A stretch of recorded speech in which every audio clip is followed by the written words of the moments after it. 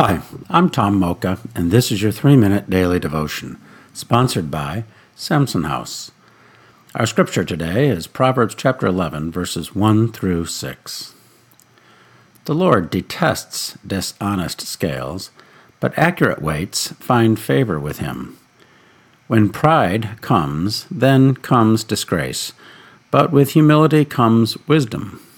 The integrity of the upright guides them, but the unfaithful are destroyed by their duplicity.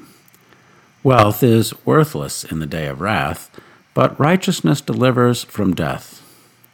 The righteousness of the blameless makes their paths straight, but the wicked are brought down by their own wickedness. The righteousness of the upright delivers them, but the unfaithful are trapped by evil desires. Let's ponder that. Verse 4 intrigues me. Wealth is worthless in the day of wrath, but righteousness delivers from death. The day of wrath is commonly understood as the day of judgment, and it seems reasonable you can't buy your way into heaven, right? Not so fast. If I had $1, pardon the obvious allusion, for every time I heard someone speak of salvation related in some way to their contributions, well, I'd be a rich man. Allusion intended. The contrast in this verse is wealth and righteousness. Is Solomon, the acknowledged richest man in the world at the time, suggesting wealth is the opposite of righteousness? And does that mean they are incompatible? I find that hard to believe. I suspect he is drawing the point made by St. Paul writing to Timothy.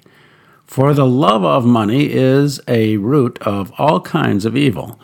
Some people, eager for money, have wandered from the faith and pierced themselves with many griefs. 1 Timothy 6:10. Still, that doesn't deal with the dichotomy between money and righteousness. Are the two incompatible? No. But the use of money is worthless when it comes to judgment. Only righteousness, the righteousness of Christ, will make a difference on the day of judgment. So, does that mean we should avoid the accumulation of wealth? No way. It means we obviously have to keep money in perspective. It might impress people, but it doesn't impress God. You can pay for tons of kingdom work, but that doesn't buy your ticket to heaven. However, if you give out of a contrite heart, grateful for what God has done to make you whole, hey, that might even fall into the category of righteousness, if it comes from the heart. How can we pray about that? Even now, let's ask the Lord to examine our hearts and see if there is any duplicitousness in us. Psalm 139:23.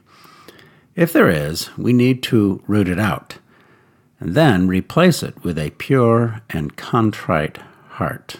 Psalm 51:17. Thanks for listening. I hope you're enjoying these devotions. If you are, please like them at your podcast provider, whether that's Apple or Stitcher or Google, and leave a positive review for us. That way we can reach more people. Thanks for listening again. Have a great day.